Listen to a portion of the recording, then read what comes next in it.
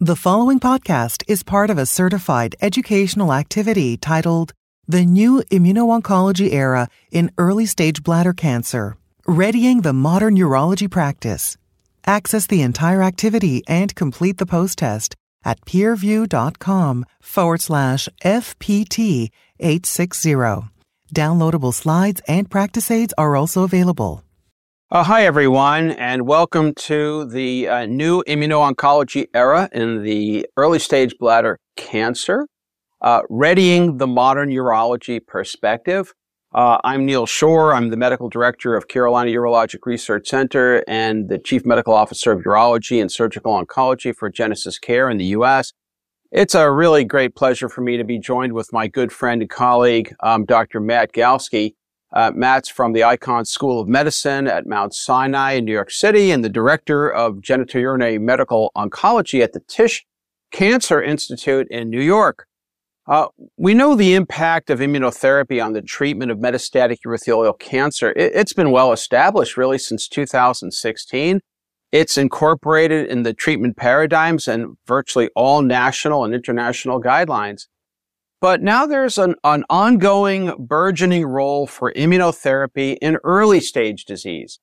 So today we're going to be exploring some of the developments that can inform the use of checkpoint inhibition and to really appreciate the multidisciplinary optimization of that management now for both NMIBC and MIBC. And it's really an integral part of the evolution of multidisciplinary care, which ultimately provides patients with the best of care.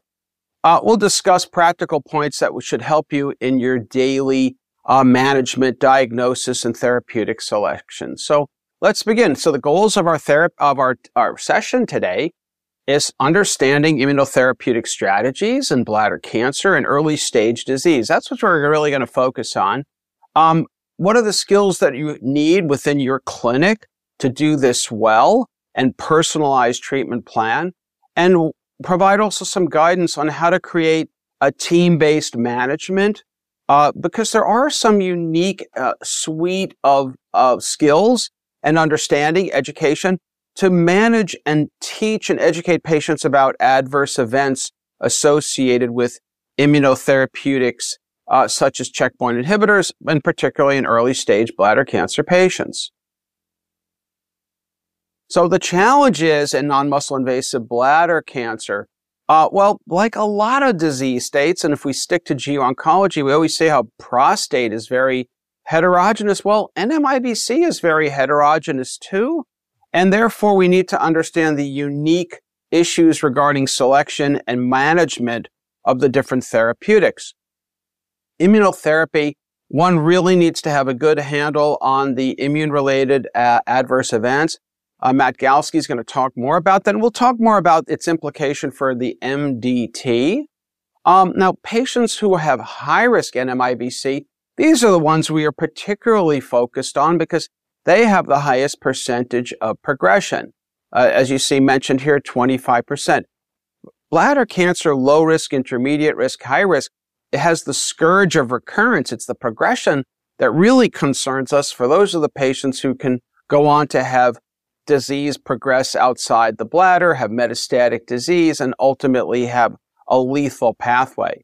Now, intravesical therapies after resection to URBT have clearly been shown, certainly with BCG and other intravesical chemotherapies, to reduce recurrence and progression. But there's still an unmet need because we have BCG unresponsive patients. We have the BCG shortage, and we'll talk more about that. And then the issues regarding receiving appropriate maintenance schedules. And the guideline recommendations are there for the strategy for maintenance based upon pioneering work that was done with the SWOG trial. But nonetheless, fewer than half of our patients complete adequate maintenance BCG. I mentioned shortages. Ultimately, what are our goals are really to avoid cystectomy, or at the very least, delay it for as long as it is deemed safely possible, because radical cystectomy, albeit an important surgical intervention, is nonetheless of major consequences to patients and their cancer journey. So what about additional therapies that we can use? We'll talk more about that.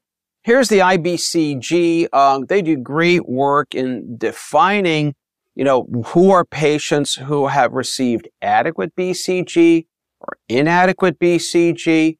And the indications, as you see listed here, for receiving induction, and then ultimately for patients who receive induction, proper maintenance, and then are deemed either unresponsive at the bottom orange, versus those who have late relapse after getting either an adequate or a less than adequate dose of BCG.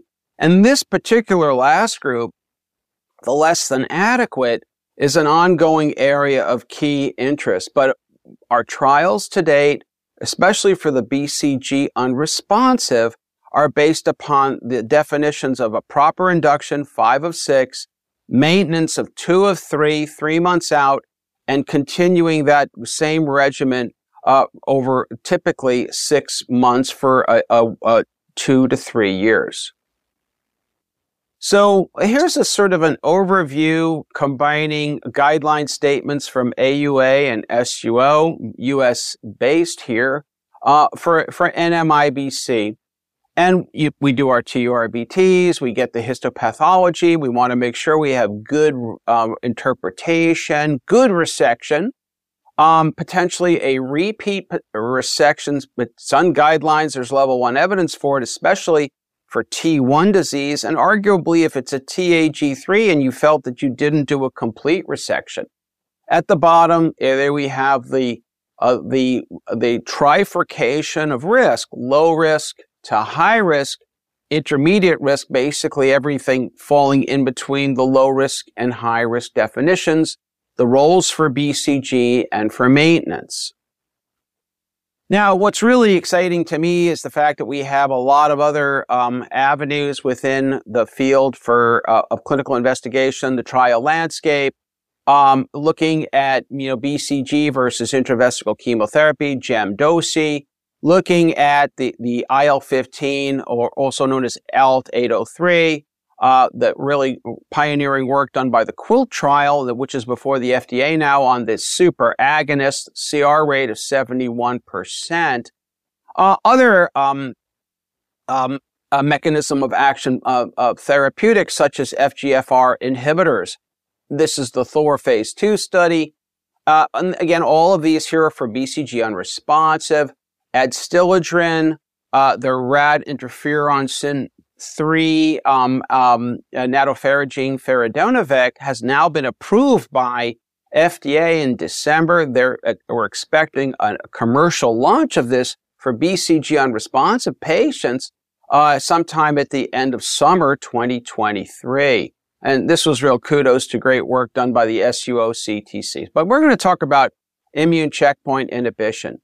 So the Keynote 57 was pioneering the large phase 2 study, which ultimately demonstrated in this particular cohort for patients in cohort A, CIS, with or without papillary disease, who were BCG unresponsive. Cohort B, I'm going to show you in a minute, data recently presented at ASCO GU 2023. And these are open label patients receiving pembrolizumab, 200 milligrams Q3 weeks, and the rigorous evaluation with cystoscopy, cytology, and imaging, and ultimately looking at disease-free survival, the DFS, at 3, 6, 12, and now out to 24 months. On the basis of this particular cohort A, you see the Kaplan-Meier here. This led to the FDA approval in January of 2020. It is the only immune checkpoint inhibitor to date approved for BCG unresponsive patients. And so what we see here is about a 40% CR at 3 months, extending to a CR of nearly 20% at 12 months, and the duration of response out to 16.2 months. So this has now been on the market, readily available. And of course, this is to obviate the moving to cystectomy if it's felt that it's safe to do so. Now, cohort B was just presented again at ASCO GU 2023. It'll be again presented at EAU 2023. And this was this cohort B, this is papillary now. So papillary and also some patients with T1, but no CIS. And there's a breakdown between looking at PDL based upon the CPS assay for greater than 10, less than 10. But what you see here is that regardless, what one sees a very nice response that these patients at 3 months, their disease-free survival, 54, 43, 39%. And one sees, interestingly, particularly in those who were PDL positive, a really marked benefit. But as we go on, these are still relatively small numbers, but I think it's really important that this data has come across, and we'll further be reporting on survival benefits as well. Cohort C, this is looking at combinations for similar populations in the BCG unresponsive, CIS, with or without papillary disease, T1, TAG3s, and combining with pembrolizumab, TIGITs and LAG3. And this is an ongoing trial. It's currently enrolling. And I think this is further exciting to try and see if we can have combinations with the checkpoint inhibitor and vibostolimab, which is the TIGIT, and fevazilumab, which is the LAG3. So these are additional data that are coming forward, and it's a trial in progress. So what about other options? And so I mentioned earlier this notion around a device. Some folks call it the pretzel, but really because it looks like a pretzel, it's the size of 2 quarters overlapping, and it's an intravesical drug delivery system that allows a sustained release in the TAR-200 of gemcitabine. And the Sunrise 1 is a phase 2 study looking at 200 patients, the cohorts combining one cohort of the device with gemcitabine slow release, again given intravesically, so not systemically, and an immune checkpoint inhibitor known as setrilimab, and then a monotherapy arm of TAR-200 and a monotherapy arm of setrilimab. So a very interesting and unique way of approach. In the phase 3 trial, sponsored by AstraZeneca, I'm honored to be the co-PI with Maria DeSantis. We've completely finished accrual for this trial. This is in BCG-naive patients, high-risk NMIBC, so high-grade T1, CIS. You see the inclusion here. A 3-arm randomization, traditional BCG injection but no maintenance, and durvalumab, a checkpoint inhibitor, as well as a second arm of traditional induction maintenance BCG plus durvalumab. And this was given for a year's time. And then a traditional control arm of BCG induction and maintenance, a primary endpoint of disease-free survival. This will be the first of 3 important phase 3 trials to read out. There's the Keynote 676, which is an almost identical trial design, but using pembrolizumab, and then the CREST trial, which is a subcutaneous checkpoint inhibitor known as sasanlimab. And these trials are going to arguably, once they have enough events, give us, and if they're positive, offer checkpoint inhibition in BCG-naive patients. Of course, we'll look to see efficacy and look to see a risk-benefit analysis, particularly by safety profile. So just a quick case in here, NMIBC, 68-year-old patient, high-grade disease, lamina propria invasion, muscles not involved, repeat TURBT by the guidelines, by level 1 evidence, no residual tumor. So some of the questions, so what do you do now? What intravesical approaches do you take? Is the patient's BCG naive, BCG unresponsive? Particularly, let's assume he's BCG unresponsive here. If there's a shortage, what do you do? And what about, this, how do you deliver immunotherapy? And of course, clinical trials are always a good solution, especially if you're studying some of the things we just talked about. Matt, any quick comments on this case? So I think this is a particularly tough one because this is a patient with a high-grade T1 tumor. And we know that the approval for pembrolizumab thus far is for carcinoma in situ with or without papillary disease. So you showed us the results for papillary-only disease, and we'll wait to see if there's an FDA approval there. Of course, cystectomy is a standard of care in a patient like this, but there are intravesical options that are out there and sometimes pursued. Yeah, great. Agree with all of that. So let's kind of switch over now and talk about another area that I think is incredibly interesting, very exciting now for all of us who take care of bladder cancer patients. We talked about, high-risk NMIBC. A lot of trials are going to be coming out in intermediate-risk NMIBC, and we talked about the role for IO and other novel mechanisms of action. But what about our patients where we know they absolutely do not want to have a cystectomy, or maybe they just don't have a performance or an anesthesia risk for a cystectomy? As many of our patients who have muscle invasive disease, not all, but many, are deconditioned, elderly, and oftentimes have a lot of comorbidities and may not be able to, tolerate such a procedure. Nonetheless, with better, high volume centers, we are doing much better. But I think it's a easier decision, especially for patients who have dysfunctional, crippled bladder. So what about the notion of bladder preservation using a multimodal approach, or what some would call trimodal, aggressive or a maximal TURBT and chemoradiation, and now the possibility, and I'm going to review, adding in other novel forms of mechanism of action, immunotherapy being one of them.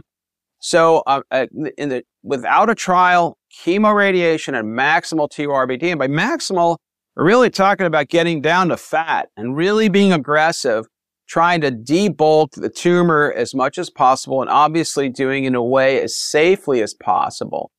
And so if there's an incomplete response, if the patient receives chemotherapy and radiation, now it's important to bring in your radiation oncology colleague and your medical oncologist.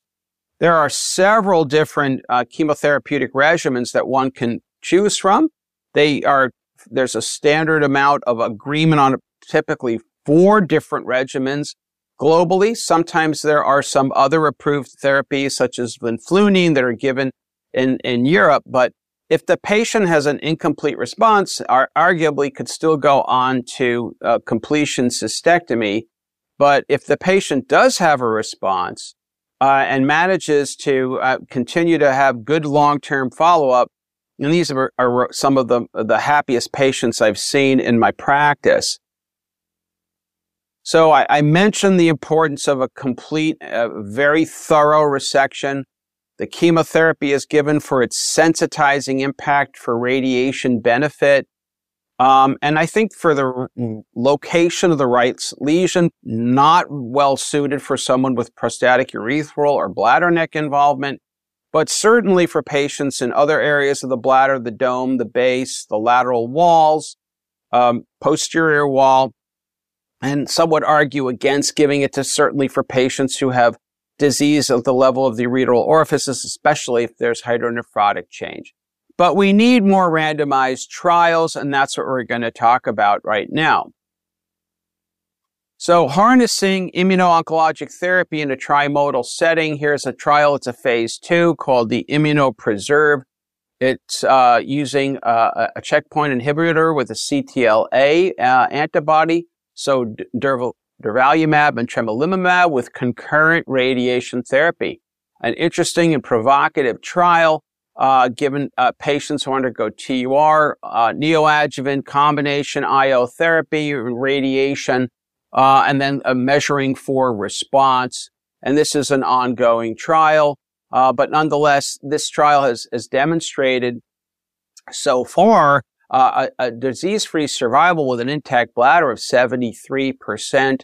And given the combination IO regimen, treatment-related adverse events of 31%. We'll talk more about that and the importance of understanding how to deal with that.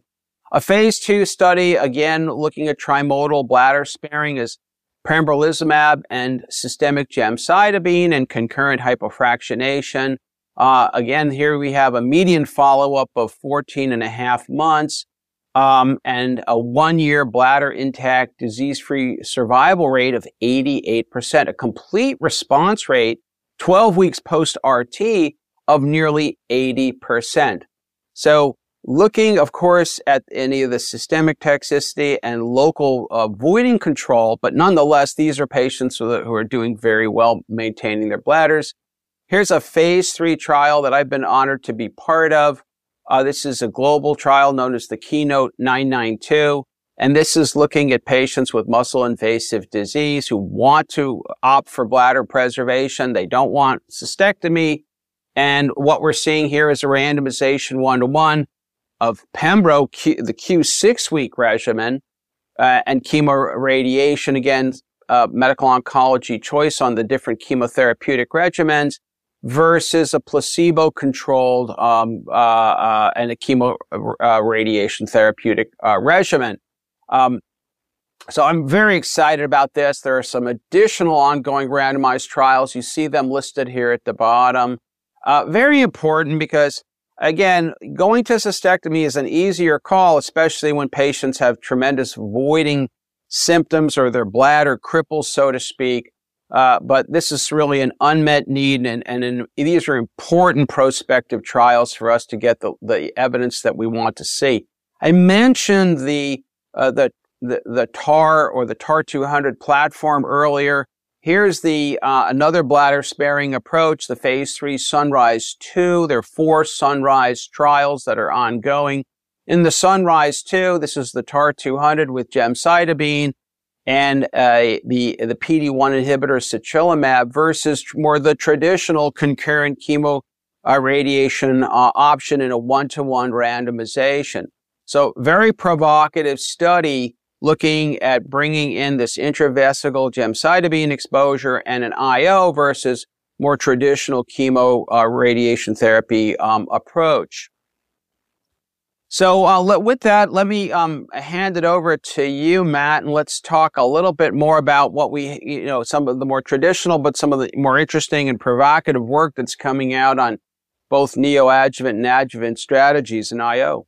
Thanks, Neal. So lots going on in the non-muscle invasive and trimodality therapy setting, integrating immune checkpoint blockade. And so let's move to another setting in the treatment of muscle invasive bladder cancer, which is the neoadjuvant setting. So we know that neoadjuvant chemotherapy is a standard of care for the treatment of patients with muscle invasive bladder cancer based on 2 large randomized clinical trials. And we also know that there's room for improvement here. And one way to improve upon neoadjuvant therapy, of course, is to add additional treatments like immune checkpoint blockade. In the neoadjuvant setting, we do have the ability to do phase 2 studies because we have an intermediate endpoint of activity. That's pathological complete response. We don't have that in the adjuvant setting, and we'll talk about that a little bit more. So historically, in the adjuvant setting, we've needed to rely on randomized studies. But in the neoadjuvant setting, we could do phase 2 studies and get a sense for whether or not we're moving the needle at all. And we have a number of phase 2 studies now which have explored single-agent immune checkpoint blockade or cisplatin-based chemotherapy plus immune checkpoint blockade in the neoadjuvant setting prior to cystectomy, looking at pathological complete response as a primary endpoint. The studies with single-agent immune checkpoint blockade, I think, were really quite intriguing when we first saw the results. In the 2 studies which really we saw the results for first were the PURA-1 study, exploring 3 cycles of pembrolizumab prior to cystectomy, and the Abacus study exploring 2 cycles of atezolizumab prior to cystectomy. And those studies reported pathological complete response rates of 42% and 31% respectively. And for just 2 to 3 doses of single-agent immune checkpoint blockade followed by cystectomy, quite intriguing because that's really competitive with what we've seen with cisplatin-based chemotherapy in the past. And so that led to enthusiasm about trying to combine immune checkpoint blockade with cisplatin-based chemotherapy, seeing if we could push those pathological complete response rates up even higher. So now we have a number of data sets, a number of phase 2 studies which have sought to do that. And what we see with path CR rates is that the path CR rates do maybe seem to be a little bit higher, maybe more in the 40 to 50% range compared to the 30 to 40% range. So we're not necessarily seeing additive effects when we combine platinum-based chemotherapy plus immune checkpoint blockade in either the metastatic or the neoadjuvant setting, although there does seem to be some increased depth of responses. And of course, that's where the time to event endpoints like event-free survival and overall survival are going to be important. And for that, we need randomized studies. So we have a number of randomized studies exploring whether or not we should add chemotherapy and immunotherapy together in the neoadjuvant setting, or proceed just with neoadjuvant cisplatin-based chemotherapy, followed by cystectomy. And each of these studies has an adjuvant component as well. And so we'll start to see the readouts of these very important trials within the next few years. It poised really to change neoadjuvant treatment for the first time since the phase 3 studies were done decades ago that really put neoadjuvant therapy in the map. We also have this unmet need of neoadjuvant treatment for patients who are quote unquote cisplatin ineligible. Traditionally, we haven't had treatments in the perioperative setting or in the neoadjuvant setting for this unmet need. And a number of phase 3 studies launched in this setting as well. These studies differ from the studies that I just mentioned in that because cystectomy alone is the standard of care, that's the control arm. And then we have studies exploring neoadjuvant immune checkpoint blockade followed by cystectomy versus cystectomy alone. And some studies integrating neoadjuvant immune checkpoint blockade plus the antibody drug conjugate enfortumab vedotin followed by cystectomy based on the response rates with that combination in the metastatic setting, which have been quite intriguing. So one thing that we see with neoadjuvant therapy, of course, is pathological complete response in the primary tumor specimen in a subset of patients. And I just showed you that that can be achieved with cisplatin-based chemotherapy. It can be achieved with immune checkpoint blockade alone. And perhaps when you give the two together, maybe a little bit even higher likelihood of achieving that endpoint. And so that really raises the question, coming back to Neal's presentation on trimodality therapy. Well, what about bimodality therapy? Can we achieve cures in muscle-invasive bladder cancer by maximal TURBT plus systemic therapy? And do we need local therapy with radiation or cystectomy at all? This has been a notion that's been toyed around with for really decades. And shown here are some results from Dr. Harry Herr, really showing in a single center experience that there are a subset of patients who probably are cured with this approach.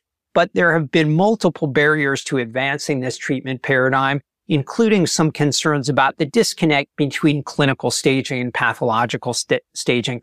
And now we have a new generation of clinical trials really putting this on the map again and asking the question, if we're very rigorous about clinical restaging and we really assess clinical restaging as a biomarker to inform risk-adapted, personalized treatment decisions in bladder cancer, can we move this paradigm forward?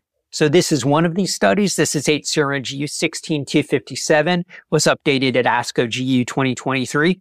And in this study, patients underwent TURBT, patients with muscle-invasive bladder cancer who were cisplatin eligible, got 4 cycles of gemcitabine cisplatin plus nivolumab, and then underwent clinical restaging. And clinical restaging was defined by cystoscopy, biopsies of any visible tumor or biopsies in a template in the bladder, urine cytology, and imaging of the bladder, particularly MRI unless otherwise contraindicated. 76 patients enrolled on this study. 72 patients made it to clinical restaging. There were some patients who couldn't have the clinical restaging performed. Among the patients with clinical restaging, 33 had no evidence of cancer on those assessments, and that was defined as a clinical complete response. And in patients who achieved a clinical complete response, they had the option to not pursue cystectomy and receive maintenance immune checkpoint blockade, or they could undergo cystectomy. If patients didn't have a clinical complete response, then cystectomy was recommended. So you can see here 32 of the 33 patients with a clinical complete response opted for no immediate cystectomy and rather for maintenance immune checkpoint blockade. And you can see the swimmer's lane plots outlining the outcomes of those patients. The dark blue lanes indicate that patients have an intact bladder with no evidence of local recurrence. The lighter blue lanes indicate that patients have had a local recurrence followed by cystectomy with the yellow boxes. And then the arrows at the end indicate that patients are still alive. So with rigorous clinical restaging and a uniform definition of clinical complete response and an integrated chemotherapy and immune checkpoint blockade strategy, one can identify patients who fare well and who might be able to have their bladders left intact. And here you see on these Kaplan-Meier curves the metastases-free survival or overall survival of patients based on achieving a clinical complete response or not. And so this seems to identify a subset of patients who fare well, who might be selected for bladder sparing. But of course, we need additional data to validate these findings. So how about the adjuvant setting? We've spoken about neoadjuvant immune checkpoint blockade, and despite all of the data that I showed you, we don't yet have randomized phase 3 data results to support routine use of neoadjuvant immune checkpoint blockade. But we do have phase 3 studies in the adjuvant setting, and we actually have 3 phase 3 studies that were pretty similarly designed. We have IMvigor10, which randomized patients with muscle-invasive bladder cancer at high risk for recurrence after surgery to adjuvant atezolizumab versus observation. We have the Checkmate 274 study randomizing patients to nivolumab versus placebo. And we have the Ambassador study randomizing patients to pembrolizumab versus observation. These studies were designed really quite similarly with some nuances regarding the randomization to observation versus placebo, some nuances in terms of the primary endpoints, which included disease-free survival in some studies or disease-free survival plus overall survival in other studies. The eligibility criteria for these studies was really quite similar. And high risk for recurrence after surgery included patients who had received neoadjuvant therapy but had residual cancer, T2 disease or higher in their surgical specimen, or patients who hadn't received neoadjuvant chemotherapy, had T3 or higher disease in their surgical specimen, and were quote-unquote cisplatin ineligible. Importantly, these really were the first generation of phase 3 studies in the adjuvant setting to include patients with upper tract urothelial cancer as well. So here you see the primary endpoints of Checkmate 274. This was data updated at ASCO GU 2023. You can see the co-primary endpoints of disease-free survival in the intent to treat population, where the hazard ratio was 0.71 in favor of adjuvant nivolumab. And then in the subset of patients with high PD-L1 expression, that was a co-primary endpoint, you see the effect size is enriched in that population with a hazard ratio of 0.52 in favor of adjuvant nivolumab versus placebo. And of course, adjuvant nivolumab was approved by the FDA in this setting based on the results of Checkmate 274. We also saw updated results at ASCO GU from Checkmate 274 in terms of secondary and exploratory endpoints. And the updated ASCO GU was really based on much longer follow-up compared to the initial publication of the Checkmate 274 study. So at the time of the initial publication, the minimum follow-up was 5.9 months, and now we report minimum follow-up of 31.6 months. And you can see across primary, secondary, and exploratory endpoints in the intent to treat population, incredibly consistent results with successive follow-up with hazard ratios across those endpoints in the 0.7 range. And in patients with high tumor PD-L1 expression, you see hazard ratios in the 0.5 range across all of those endpoints. Of course, it's important to see the stability of the effects over time because remember, this is adjuvant treatment and it's fixed at 1 year. So really what we want to see is the outcome, the benefits of treatment persist long after the treatment is stopped. And indeed, that's what we see. What about safety of adjuvant nivolumab? Of course, lots of experience with immune checkpoint blockade in the metastatic setting. We even have experience with immune checkpoint blockade, as we've heard from Neal, in the neoadjuvant setting, or rather in the non-muscle invasive bladder cancer setting. How about in the adjuvant setting? Post-cystectomy, patients are recovering from surgery. And you can see here that treatment related adverse events occurred in 18% of patients treated with adjuvant nivolumab grade 3 or higher, and 7% of patients treated with placebo. You see the specific types of adverse events in the figure, and no new safety signals have emerged with longer follow-up. So the side effect profile is very similar to what we see in the non-muscle invasive bladder cancer setting and in the metastatic setting, but not enhanced in this post-operative setting. Quality of life similarly has been assessed in Checkmate 274, and importantly, when randomizing patients to an active treatment versus a placebo, really what we want to see in a group of patients who by definition should not have a disease-related burden because there's no evidence, there's no macroscopic evidence of cancer. What we're really looking for is no detriment to quality of life with the addition of an adjuvant treatment. And indeed, that's what you see, and with quality of life results summarized here over time in both the intent to treat population and the subset of patients with high tumor PD-L1 expression. So we spoke about trimodality therapy. We spoke about adjuvant immune checkpoint blockade. But what if patients have received concurrent chemoradiation and had high-risk features on their initial tumor? Should we be giving patients who have received concurrent chemoradiation adjuvant immune checkpoint blockade? This has become a very common strategy for the treatment of stage 3 lung cancer, where patients also get concurrent chemoradiation and now they receive adjuvant immune checkpoint blockade. And so we don't really know the answer to this question yet in bladder cancer. Neal presented a series of phase 3 studies which are integrating immune checkpoint blockade both into the concurrent chemoradiation portion of treatment and also to the adjuvant portion of treatment. We're beginning to see some pilot data, though, suggesting at least this is a feasible approach. So this is called the NEXT study, and this is a phase 2 study of adjuvant nivolumab after patients with muscle-invasive bladder cancer have received concurrent chemoradiation. What we know from the initial results of this study are that this approach is feasible in that small sample size, but seems to be intriguing in terms of the outcomes here. And so very interesting what we'll see with the concurrent chemoradiation plus IO trials, because the contribution of adjuvant therapy to those trials is certainly important as well. We need to personalize decisions in the adjuvant setting as much as possible, because by definition, when we administer treatment in the adjuvant setting, we're administering systemic treatment to patients, some of whom have already been cured with surgery.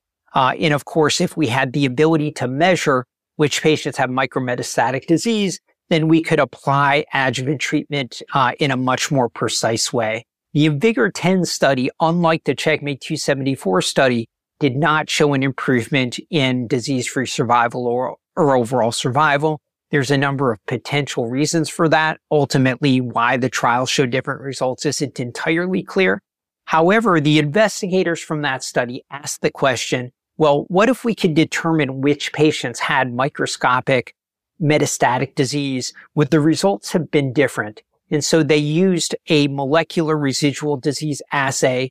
And of course, this involves whole exome sequencing of patients' primary tumors, identifying mutations in that individual's tumor, and then developing a PCR panel to detect those alterations in the plasma. This is a tumor-informed bespoke test, so it needs to be developed for each individual patient.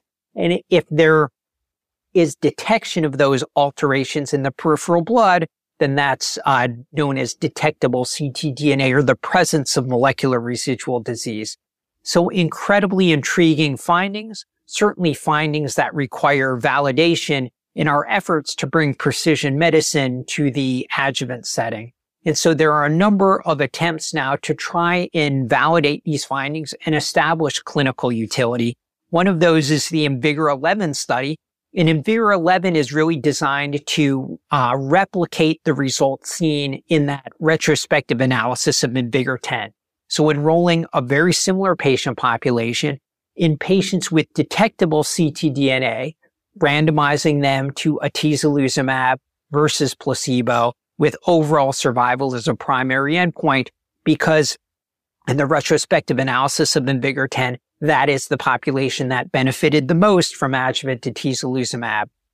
Within the U.S. cooperative group system, we've taken slightly a different approach, and this is known as the MODERN study. In the MODERN study, we'll ideally be launching within 2023. And this study enrolls patients post-cystectomy, similar patient population to Checkmate 274, and patients undergo Signatera testing after surgery.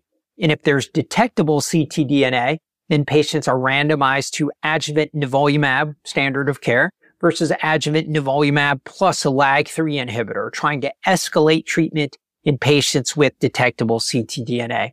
In patients with undetectable ctDNA, patients are being randomized to adjuvant nivolumab versus observation with initiation of nivolumab in individuals who convert from an undetectable to a detectable ctDNA assay during follow-up, and there's a non-inferiority design integrated into that portion of the study. And so ideally with these studies seeking to prospectively assess the value of ctDNA in informing treatment decisions, we'll move into the next era of adjuvant immune checkpoint blockade in urothelial cancer. Currently, the treatment algorithm is shown as follows. Patients with muscle-invasive bladder cancer ideally undergo a multidisciplinary evaluation, because if you've heard from us today, there's lots of choices and lots of emerging data and lots of emerging choices in this space. If patients are candidates for radical cystectomy and they want to proceed with radical cystectomy, of course, that is a standard of care. And if patients are eligible for cisplatin, well, cisplatin-based neoadjuvant chemotherapy is standard. In patients who receive neoadjuvant chemotherapy and have residual disease, then adjuvant immune checkpoint blockade is a potential standard of care based on the surgical findings. In patients who are cisplatin ineligible, currently proceeding directly to cystectomy is still standard of care, but based on surgical pathology findings, adjuvant immune checkpoint blockade could be administered.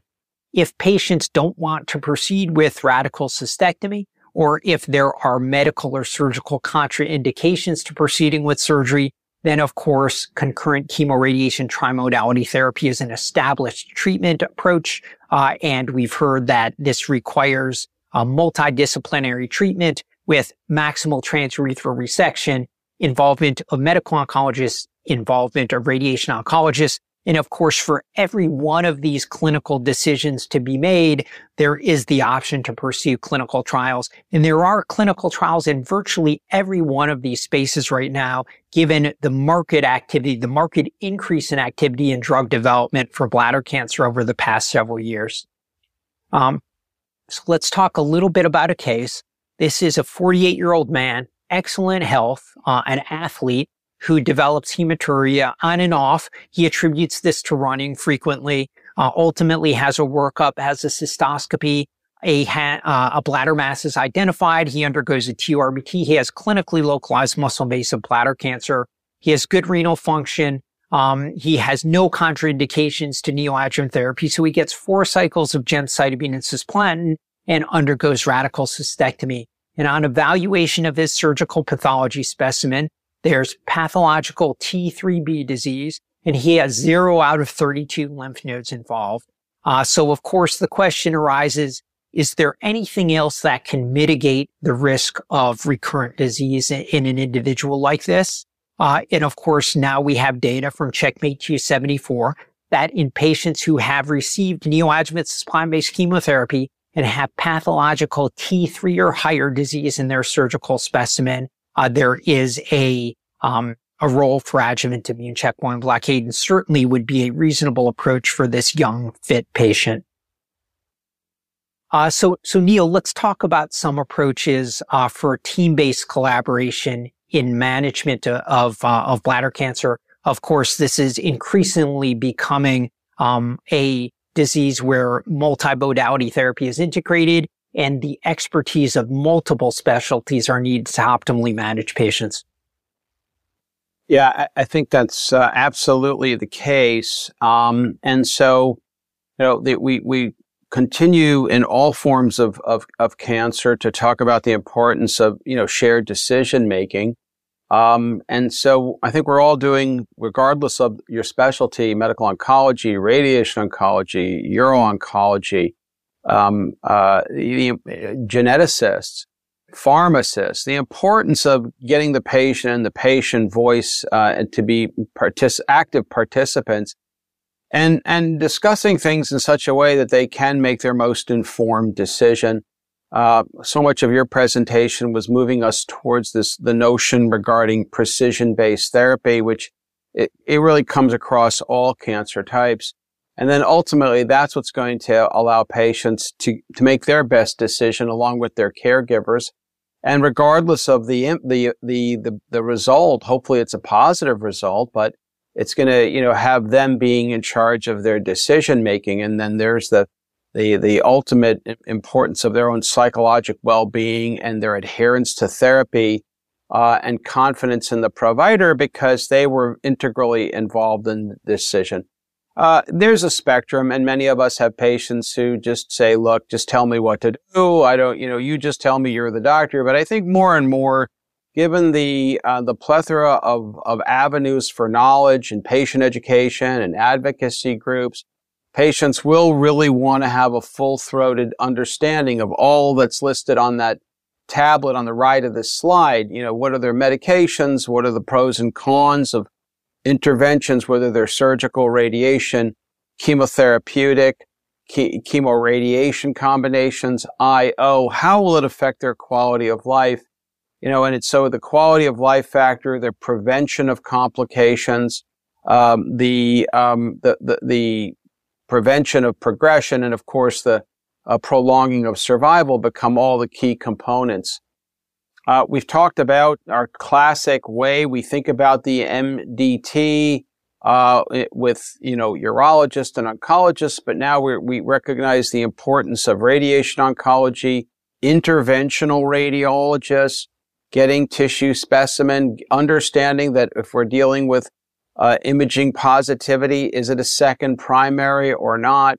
Getting adequate tissue as well as blood-based sampling in order to do MRD or residual disease assessments, and even the basic next-generation sequencing of bladder cancer tissue, whether it's in the primary organ of the bladder or metastatic, gives us information about their status in addition to their PD status, and there's controversy regarding the implication of that, but I still think most of us like to understand it, but then also their tumor mutational burden, issues regarding microsatellite instability, FGFR incidence. These are all going to give us better tools to inform our patients. So it's the entirety of this team, and of course it's all of the healthcare team. It's the physician assistants, whether they're nurse practitioners or physician assistants, RNs, MAs, the pharmacist. The complexity of what's out there is exciting because it's giving us more tools in our armamentarium, as we're so fond of saying, but it does lead to a certain amount of complexity and the requirement to stay on top of all of the changing clinical trials, the therapeutics, the biomarkers, and arguably even imaging. And therefore, having that multidisciplinary team, I think it provides our patients with their best opportunity. I also would be remiss if I didn't mention that because certain types of treatments, and particularly immune-related adverse events, may really require that regularly we talk and not feel uncomfortable in engaging our dermatologist, our endocrinologist, a pulmonologist, gastroenterologist to help facilitate optimal care. I think what's particularly compelling to me is I've seen still many of our colleagues, urology in particular, radiation oncology, not yet have developing a certain level of comfort regarding immune-related adverse events, educating patients on the importance of prompt recognition, and then ultimately the management. I always think particularly unfortunate is if there is an avoidance of even having these conversations. And I think we're in most parts of the world, not all, where you do have the luxury to have access to these therapeutics and even clinical trials, it's a conversation that has to ensue. So, the immune-related adverse events that we see, and I think it was really kind of interesting as you look through the data that you presented, Matt, and I did as well, that these are sort of the most common, and actually, dermatologic rash, itching, pruritus. The GI, fortunately, it tends to be low grade, but you can see other aspects besides the diarrhea, and inclusive of hepatitis or transaminitis and hyperamylasemia. Thyroid effects are very common, very common. A lot of hypothyroidism, occasional hyperthyroidism. Fortunately, it seems that the pulmonary pneumonitis effects are nowhere near as common as I think that at least in my perspective, they were initially reported. Although, of course, an inflammatory response can occur in virtually every organ system. So from head to toe, brain to skin, thyroid, parathyroid, lung, heart. But these tend to be the more common organ systems. And I think if there's a really proper, good, collegial, communicative pathway, then patients can get treated with great results. So maybe at this point, hand it over to you, Matt, and talk a little bit about, the timing and grading of adverse events, strategies that have worked for you at Mount Sinai, and with, your patients, your nursing team, and the urology referral base. Absolutely. So there is a little bit of variability in the timing of when these various immune related adverse events are most likely to occur. But I think probably the more important rule of thumb is that toxicities related to immune checkpoint blockade are unpredictable. And they're unpredictable in terms of what organ system might be affected, and they're unpredictable in terms of the timing. So you can see on this slide that skin toxicity tends to occur on the earlier side. Renal toxicity, which is not very common, tends to occur on the later end of the spectrum. But really, we see immune-related adverse events infrequently after a single dose of immune checkpoint blockade. And we see immune-related adverse events after someone's been on treatment for a year and a half. But most frequently occurs within the first 6 months. The optimal approach to managing immune-related adverse events is probably early recognition. And that probably is true for most of the organ systems affected. And there are wonderful resources available in terms of managing immune-related adverse events. There's the ASCO guidelines. There's the SITC guidelines. These are really nice proscriptive recommendations for management of immune-related adverse events. That said, it's important to keep in mind which toxicities one can treat through and which toxicities would not be a good idea to treat through. Even if you don't remember everything about the management of immune-related adverse events, that's useful information to keep in mind because that also helps one remember which side effects need to be evaluated much more promptly and when you need patients to come in the next day instead of their next visit. And so that's, of course, where the grading of immune-related adverse events come in. And for grade 1 side effects, for most organ systems affected, this is something that can be treated through. And of course, these side effects are usually very mild and sometimes intermittent. For grade 2 immune-related adverse events, this is really when we hold treatment and when we have a low threshold to start corticosteroid treatment. And sometimes, depending on the organ system involved, there can be a brief period of close observation, but oftentimes steroids are required.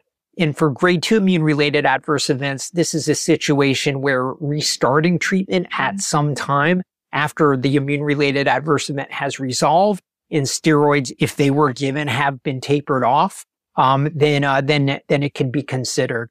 For grade 3 and 4 immune-related adverse events, generally stopping treatment's required, initiation of corticosteroids is required, and usually we would not recommend restarting treatment in those settings, although it depends, again, a little bit on the particular event and the details of that event. For some toxicities, also important to keep in mind, treating through that toxicity can be considered because it's not expected to recover, but it could be managed. So what's an example of that? Well, something like hypothyroidism. Oftentimes we'll see a little bit of thyroiditis followed by hypothyroidism. In that pattern is pretty reproducible. And for patients who aren't symptomatic during that transition, continuing immune checkpoint blockade and initiating thyroid replacement could be considered. But of course, for many other immune-related adverse events, that really does require holding treatment and involving other specialties for input, both in terms of the diagnosis and the treatment as well. Here you could see in a little bit more detail some of the more common immune-related adverse events in terms of the grading, what constitutes the grading, and what some of the guidelines that I was referring to recommend doing in terms of both the workup and initiation of steroids and how much in the way of steroids. Usually when we taper steroids in individuals who have had immune-related adverse events, we do that slowly. And that's because as one is tapering steroids, these events can recur.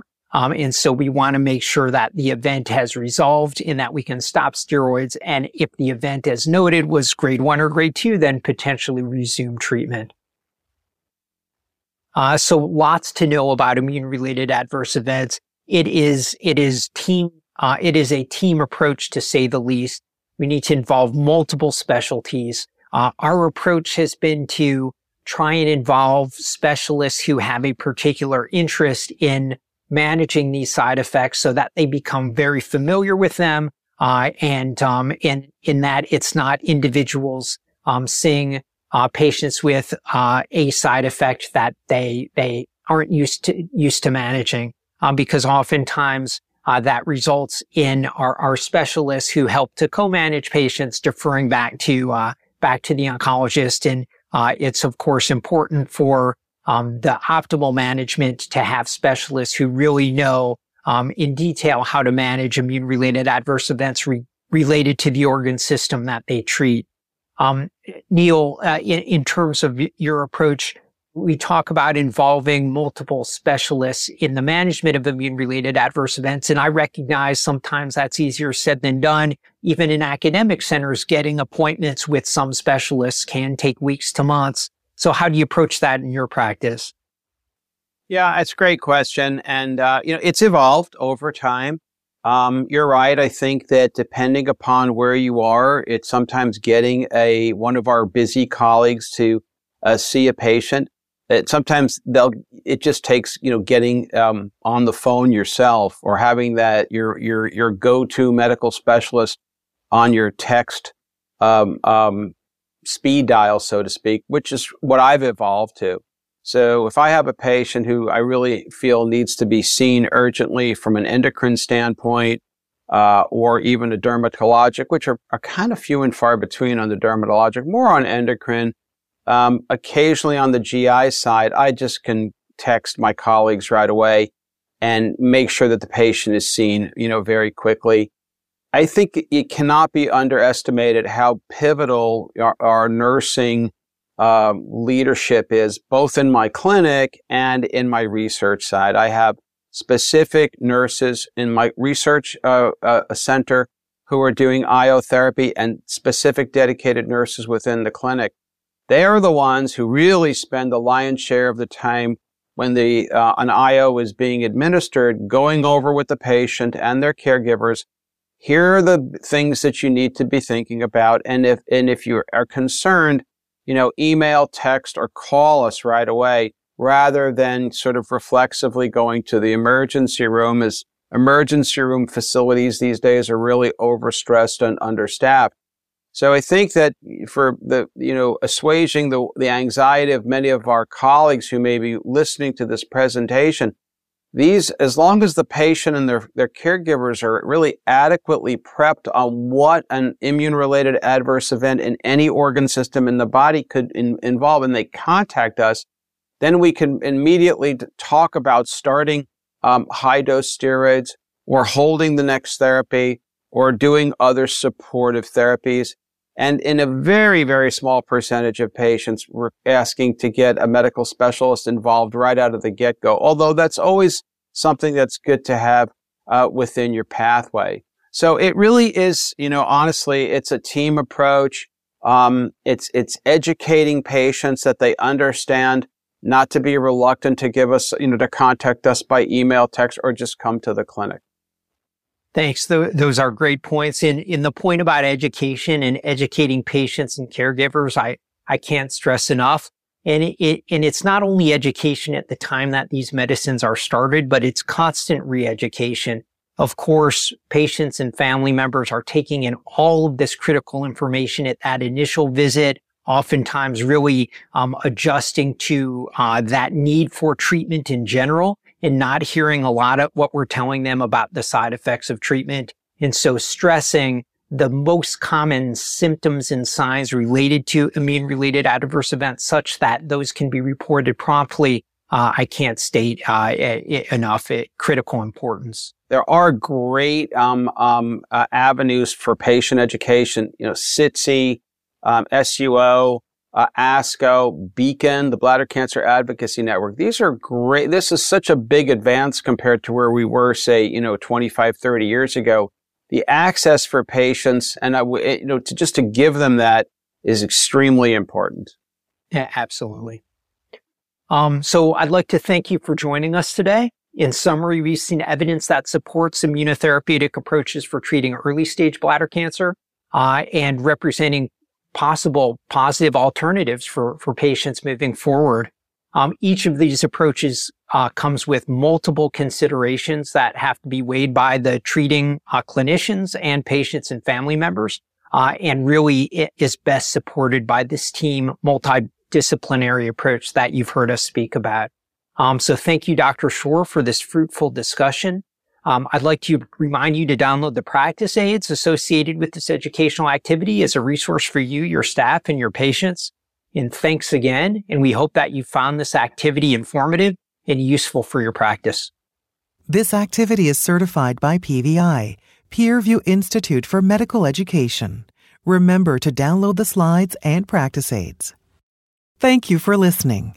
Download materials and complete the post-test for instant credit at peerview.com/FPT860.